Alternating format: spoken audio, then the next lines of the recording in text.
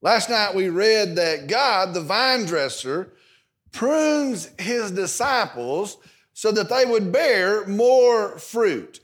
We read that he removes anything that would hinder, anything that would slow the production of fruit in our lives. Anything that cannot stand in the life of a believer, he removes. Last night we saw that the way he does that is through his word. We are prepared for the bearing of fruit. We are prepared for the production of fruit by the pruning of the word of God. And so tonight I want us to start off with a time of evaluation. That is the biblical truth. I want us to start off with a time of evaluation this evening. I want you to honestly think and to consider to yourself, are you preparing to bear fruit? Are you learning about Jesus, or are you growing in Jesus? Are you learning about disciples, or are you growing as a disciple? You see, the point to these 100 days is that Christ would be known, that people would be saved, and that disciples would be grown. Do you know one of the great things that God is doing, and he's doing a lot of great things, one of the great things that he is doing in these 100 days is he is building and he is equipping, he is preparing disciples to stand and prepare the good news in the last days. That's what he's doing. One of the things he's doing is preparing disciples to stand with the good news of Jesus Christ. Listen to me tonight. If you are saved, that includes you. The question tonight again is, are you preparing to bear fruit? Tonight our message is entitled, The Word Along the Way. The Word Along the Way. Tonight we're in John chapter 15, verses 12 through 17. John chapter 15, tonight verses 12 through 17. The Word along the way. I'm going to ask you if you'd stand with me in the honor and the reverence of the reading of God's Word. Beginning in verse 12, Jesus is speaking. God's Word says this, "This is my commandment, that you love one another just as I've loved you. Greater love has no one than this, that one lay down his life for his friends. You are my friends if you do what I command you. No longer do I call you slaves, for the slave does not know what his master is doing. But I have called you friends. For all things I have heard from my Father, I have made known to you." Verse 16, "You did not choose me, but I chose you and appointed you that you would go and bear fruit, and that your fruit would remain, so that whatever you ask of the Father in my name, he may give to you." Verse 17, "This I command you, that you love one another." Let's go to the Lord in prayer. Dear Heavenly Father, we come, and again, we're thankful for this night. We're thankful for this opportunity to come on a Thursday night and to praise you and to sing and to worship you, to lift up the name of our Savior, Jesus. Lord, I pray that you are honored tonight. I pray that you are pleased tonight, that you are blessed tonight. Lord, I pray now as we begin to study your word, I pray that you would speak.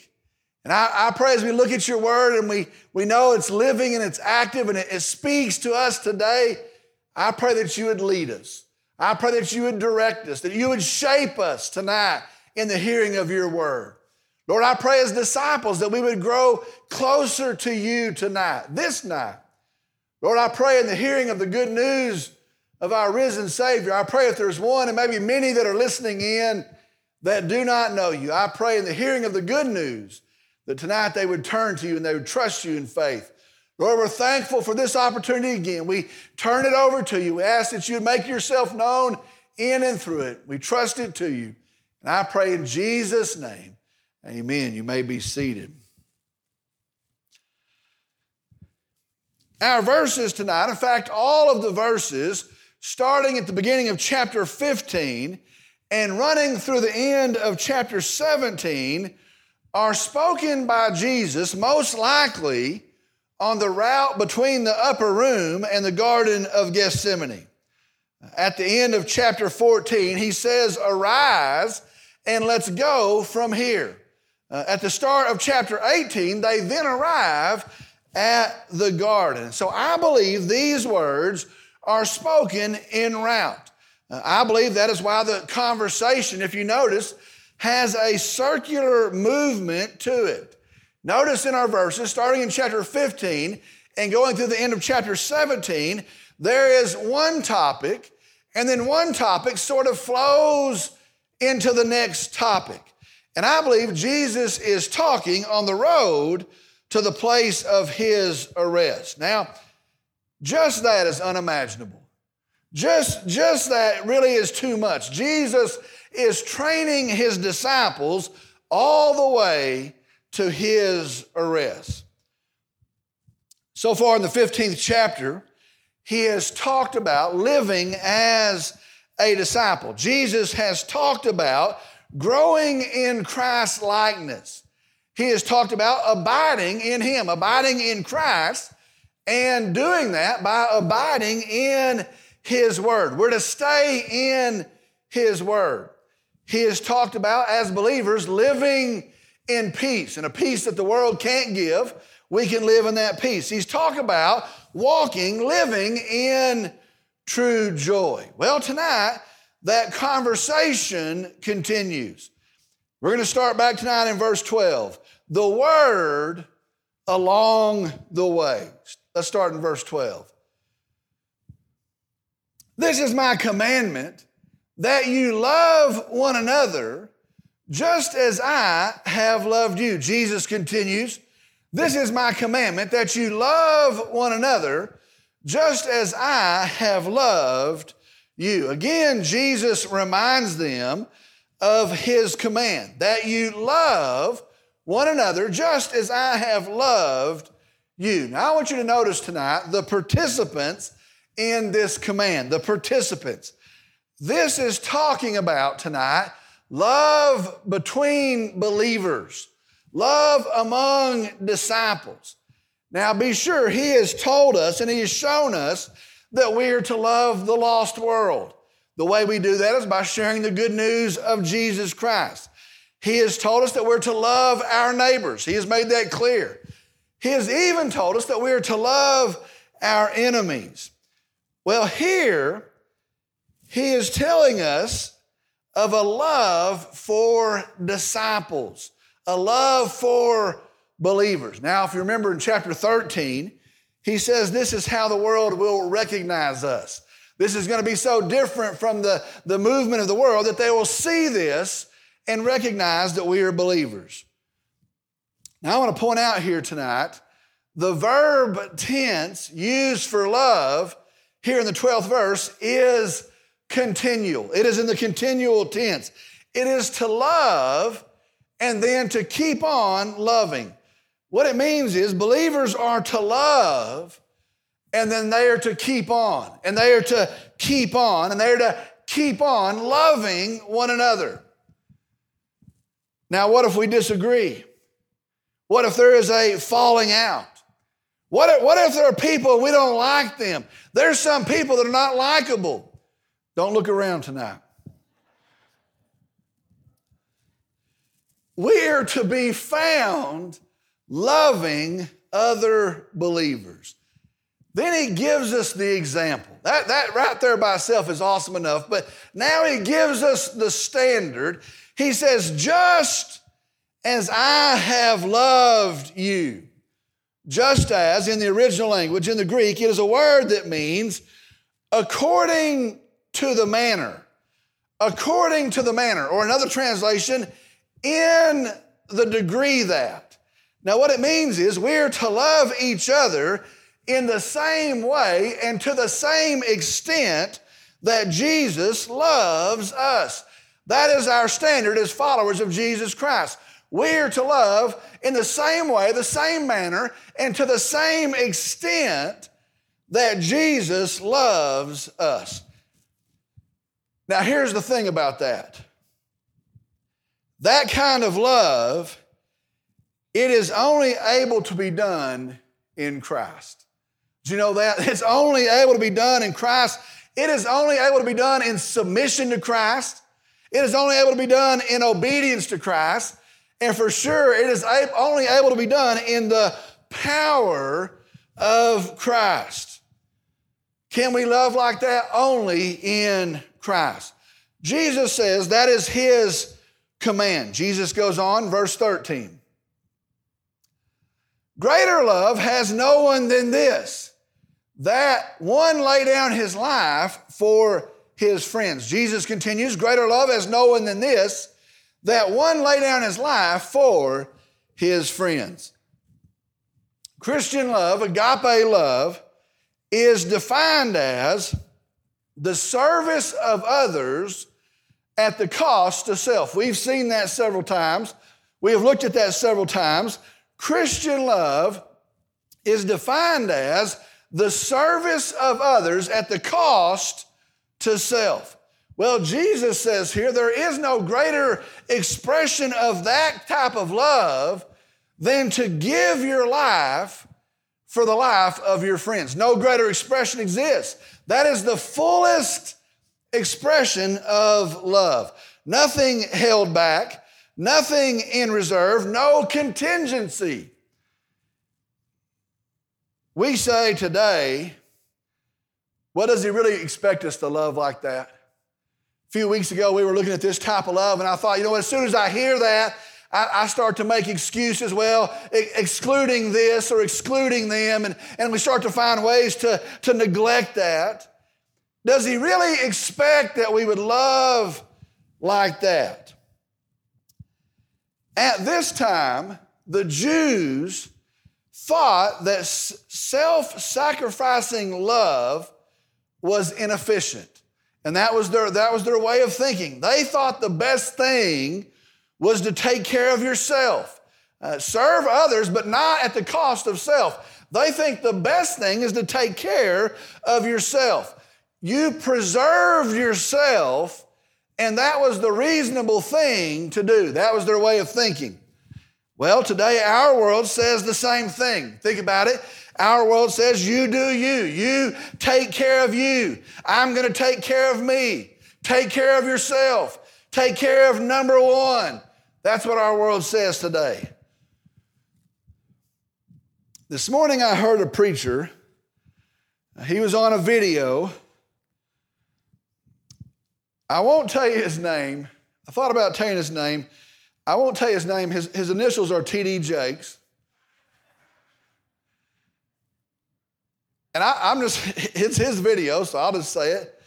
He said, the key to happiness is loving yourself. This is the guy trying to preach. What he says is the Word of God. He says the key, if you're going to be happy, is loving yourself. Had a whole show on it. The key is loving yourself. He says you can't love somebody else until you love yourself. Sounds good. It's not what the Bible says. You see, the Bible says our problem is, listen, we love ourselves too much. Nobody has to tell me to love myself. I already love myself. The Bible says our selfish pride, our self-love, it is the root of all of our sin. That's not what the Bible says. The Bible says to humble ourselves. The Bible says to give ourselves. The Bible says to sacrifice ourselves for the service of others. And if you don't think that's true, look at Jesus. No greater love than to lay down your life for that of your friends. Remember in chapter 10, Jesus says, I am the good shepherd. And the good shepherd lays down his life for the sheep. Jesus says here, if you're going to follow the good shepherd, that is how you love as well. Friends, I want to tell you, this is a big thing. This is a big deal for us to understand tonight. You see, we have a huge mission. We have a big assignment as followers of Jesus Christ. I'm going to be honest with you. We have a tough, difficult, hard mission, and we need each other. That's what Jesus is saying here. We need each other. That's what he's saying to them. They're walking. He's very soon about to go to the cross, and he says, hey, y'all are going to need each other. Don't kick each other. Don't bicker with each other. Don't slight each other. He says, love each other. You're going to need each other. Right here, let me give you 3 truths about Christian relationships, the relationships of disciples. Let me give you right here 3 truths about Christian relationships. In these verses, in this episode, see these things. The first thing we see is this: Christian relationships are necessary.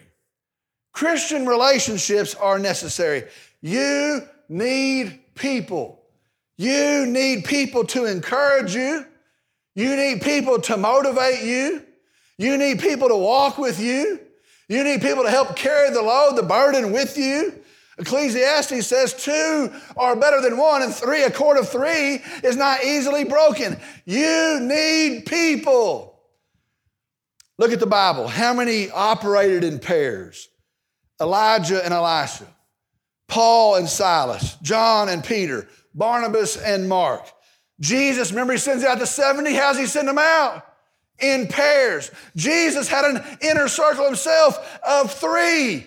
We need people. You need people. The first thing we see, Christian relationships are necessary. I'm going to say this. If you can say, I don't need any Christian relationships, maybe it's because you're not trying enough for the kingdom of God that it costs you enough to have to need a Christian relationship. That's what he was saying. Guys, listen, don't fight each other.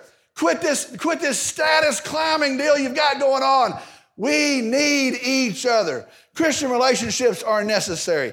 Second thing, Christian relationships are to be deep. Christian relationships are to be deep. Now I want you to see this. These 11, as they walk along, they serve with each other. Jesus says they're to serve each other.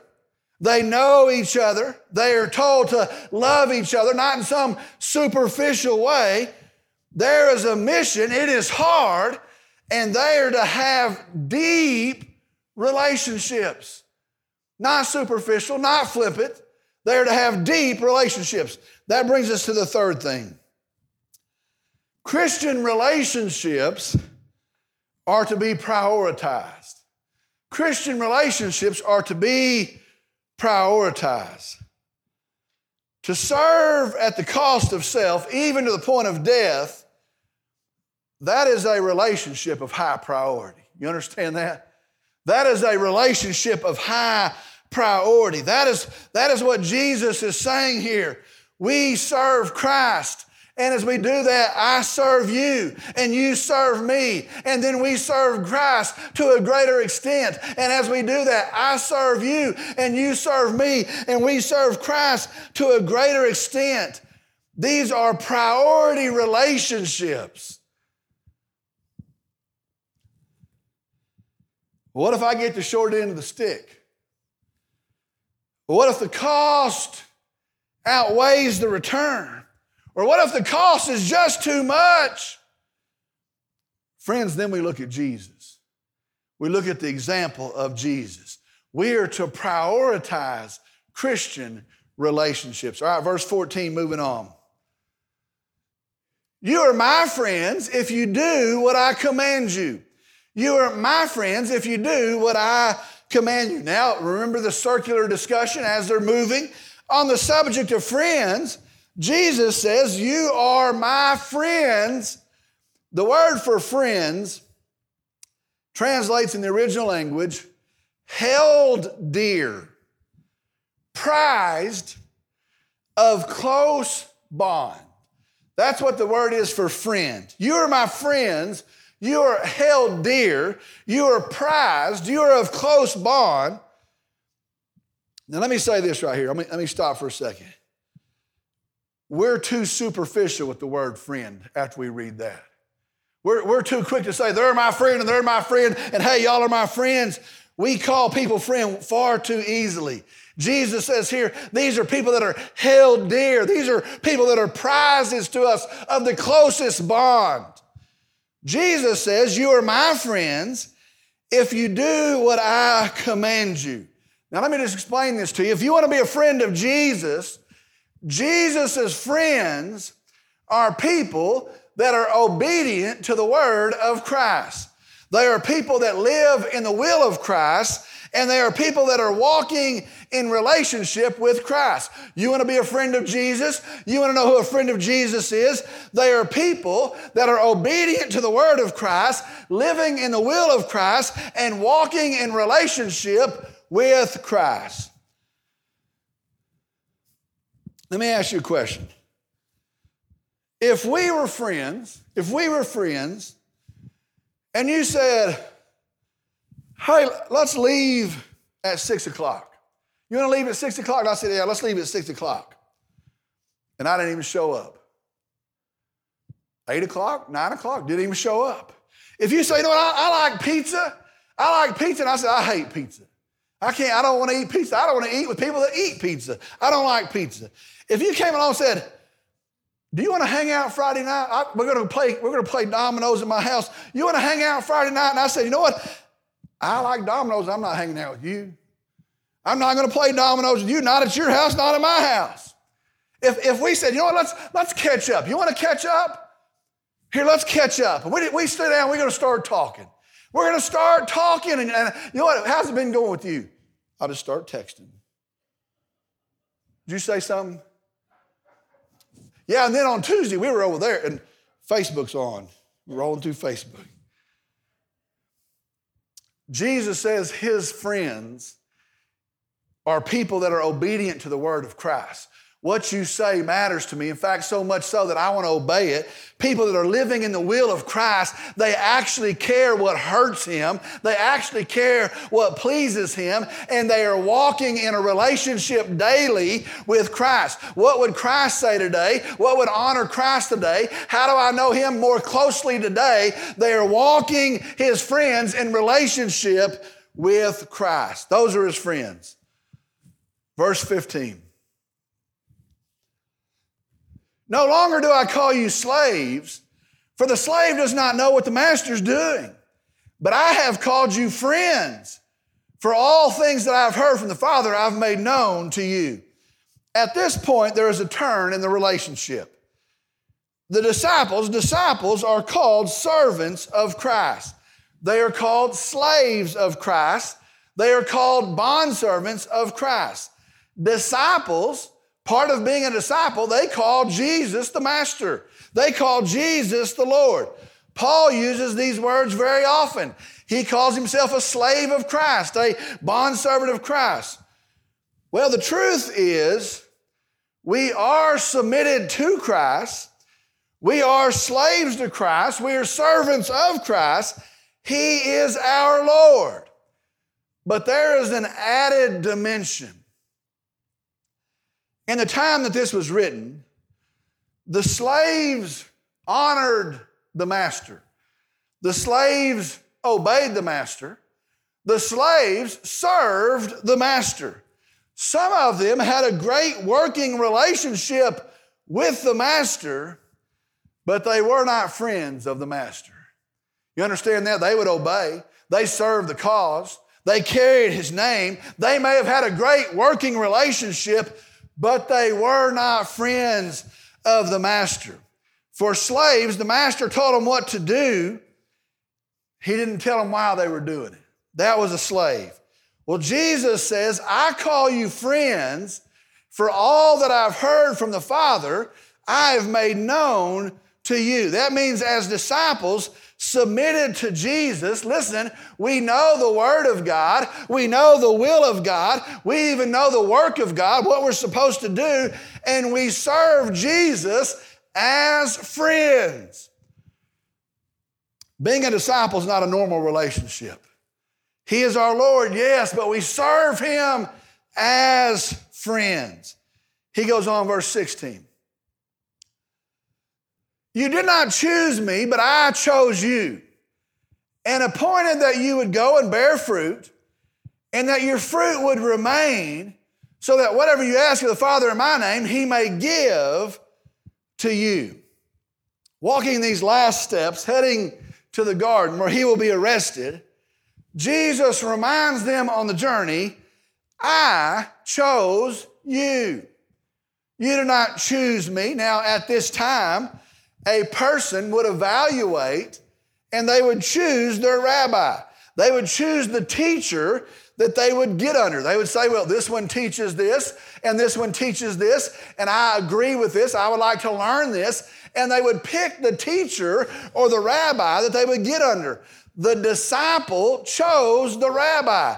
Well, Jesus says here, we're opposite of that. You did not choose me. I chose you. Now, it's not talking about salvation. There's some that would say that. It's not talking about salvation. It's talking about his choice to call them as his disciples. Luke chapter 6, verses 12 and 13. It was at this time that he went off to the mountain to pray. And he spent the whole night in prayer to God.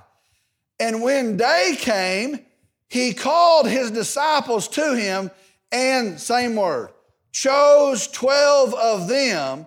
He called all of the disciples to him. Out of them, he chose 12 of them, whom he also named as apostles. He reminds them here, he chose them. I chose you. And he says he appointed them. He appointed you. The word for appointed means placed. I placed you.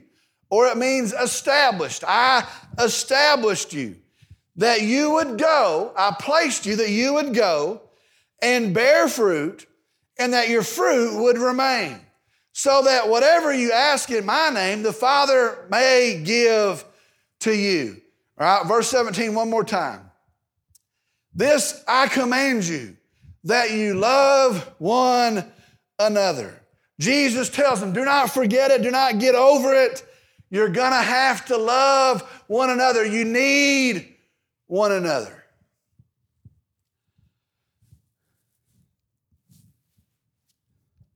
Think about this group. It is dark. Bible says that. They are making their way to the Garden of Gethsemane, passing the roads in the darkness of night. These disciples, they're not sure what's ahead. They've heard, they're wondering, they're not certain. This is where they went to pray several times. This is the place they went to get away. They know they're going there. And as they're walking in the darkness, Jesus is talking. He has told them they're going to be separated. He's told them he's going to die.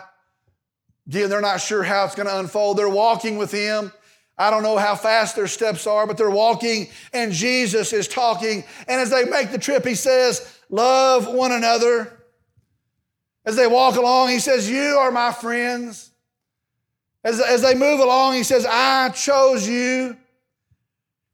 And he says, so you would go, listen to this, so you would go and bear fruit, and that your fruit would remain.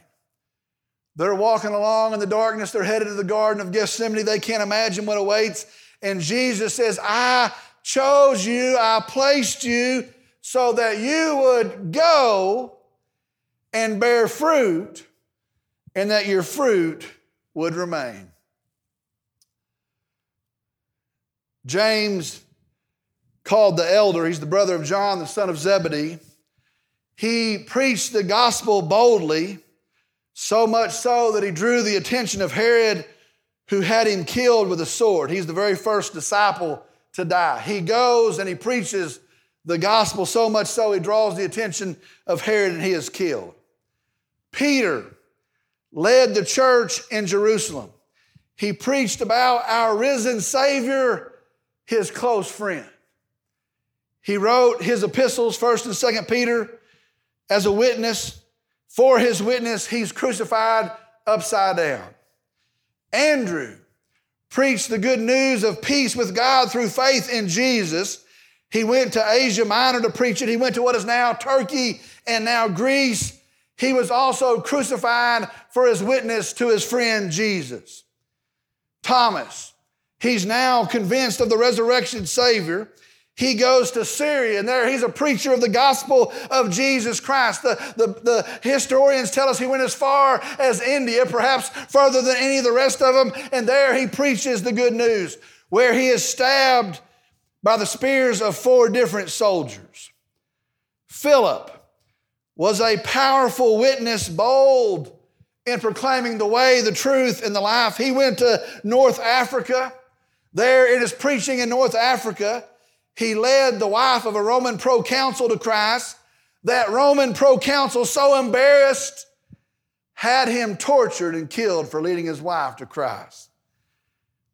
Matthew, the tax collector, he took the message of his friend Jesus and he carried it to Persia.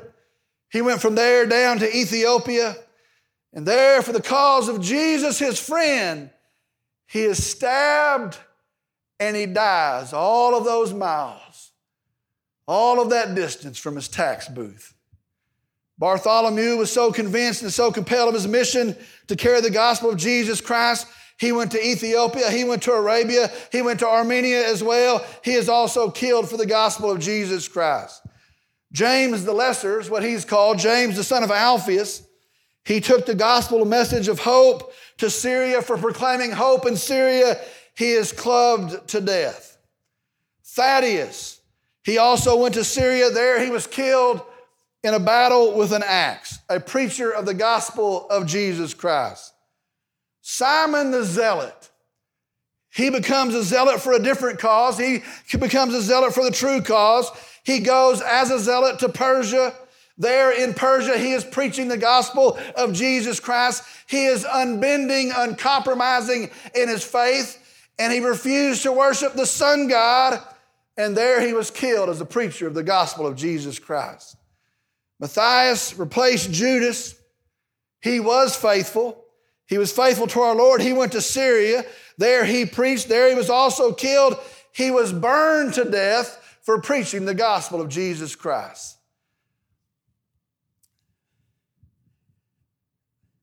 Then there's John. John took care of Jesus' mother until she passed. He was faithful.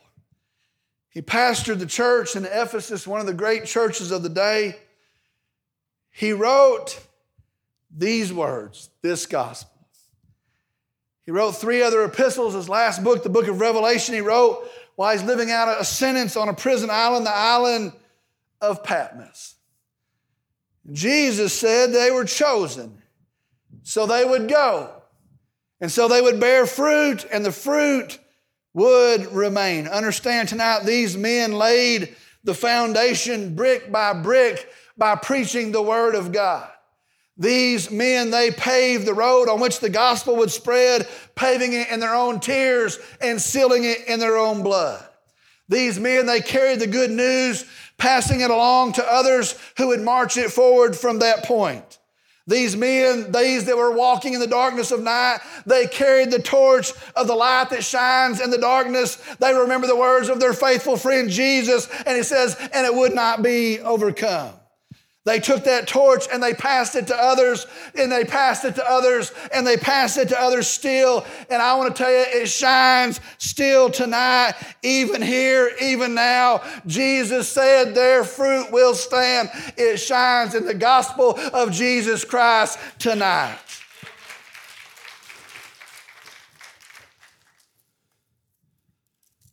The Bible says, God says, He is not unjust to forget the labor of His servants. I want you to listen to this.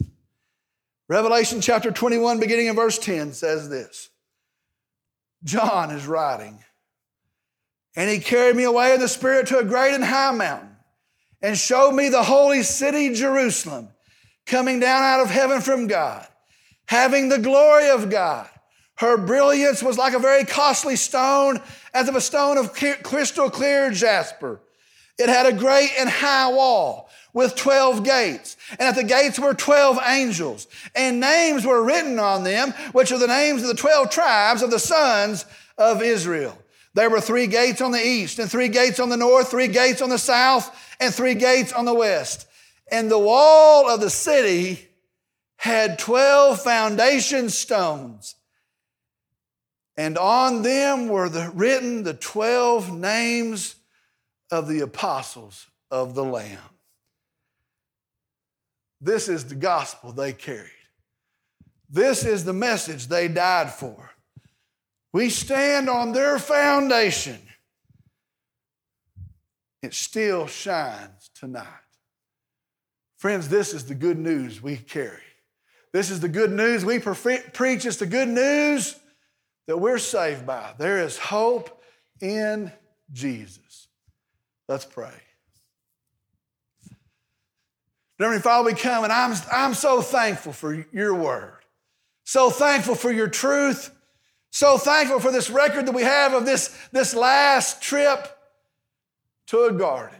Lord, I'm thankful for those that made it. I'm thankful for those that were faithful. I'm thankful for that after the resurrection that they took this good news, and as you had prepared them to do, as you had picked them to do, as you had built them to do, they carried it, upholding the good news until we could receive it. Lord, I'm thankful for that. I praise you for that. Lord, I pray tonight as we handle this sacred good news, I pray that we would be no less zealous. I pray that we'd be no less concerned. Lord, I pray we'd be no less enthused. And we also would uphold the good news, the only news that saves, the good news of our Savior, Jesus. Lord, I'm thankful for this day. Thankful for this message. Thankful for these verses. Thankful for your kindness in showing it to us. Lord, I pray now in this time of invitation that you would speak. I believe you've spoken. I pray that you continue to speak.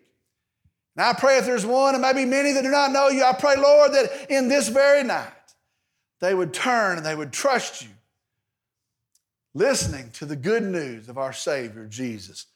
Lord, we ask that you move at this time. We lay it out before you, and I pray in Jesus' name, amen. We're going to close our service with a time of response, a time of invitation. I want to tell you the good news is still the good news. The good news is this: we are sinners, each of us. In our sin, we've earned a punishment, all of us. Punishment is death. The good news that Bartholomew took out, the good news that Peter preached, the good news that John wrote of is still our good news. And that is this: Jesus comes and he takes our sin to the cross of Calvary. He goes to the cross and he pays for your sin and he pays for my sin. It is settled in his blood and his death. They put him in a grave. 3 days later, he comes out of the grave. And their friend, our Savior, stands as the risen Lord, our King, our Savior, the hope for sinners. The Bible says this: if you'll trust him, he'll save you. If you'll turn to him, he'll save you. If you'll call out in repentance, turning from your sin, and turn to him in faith, he will save you tonight. If you've never trusted Jesus, do it tonight. Do it tonight. Settle it tonight. He will save you. If you're here and you've trusted Christ, but you've never followed in believer's baptism, I want to give you an opportunity as well to come and say, I want that testimony to stand in my life. In the New Testament, it's always by immersion, always after the point that a person is saved, not before, not part of it. If you're here and you'd say, yes, I'm a believer, yes, I'm a Christian, but I've never followed in believer's baptism, you come as well. We'll set a date. It'll be a great day of testimony, of celebration, testifying to what we believe of Jesus. Maybe you're here looking for a church home, and if you've prayed about it, I believe God has led you here, you come as well. Together we'll serve his kingdom, his name, for his glory. Maybe you're here on this Thursday night and you want to come pray at an altar. Maybe you want to come pray with me. Maybe you want to pray for this effort. I'm going to ask that no one would stir about, no one would head for an exit. You pray for those who are making decisions. We'll be done in just a moment. As we stand to sing, if God has spoken to you, you step out. You come on, I'll meet you here.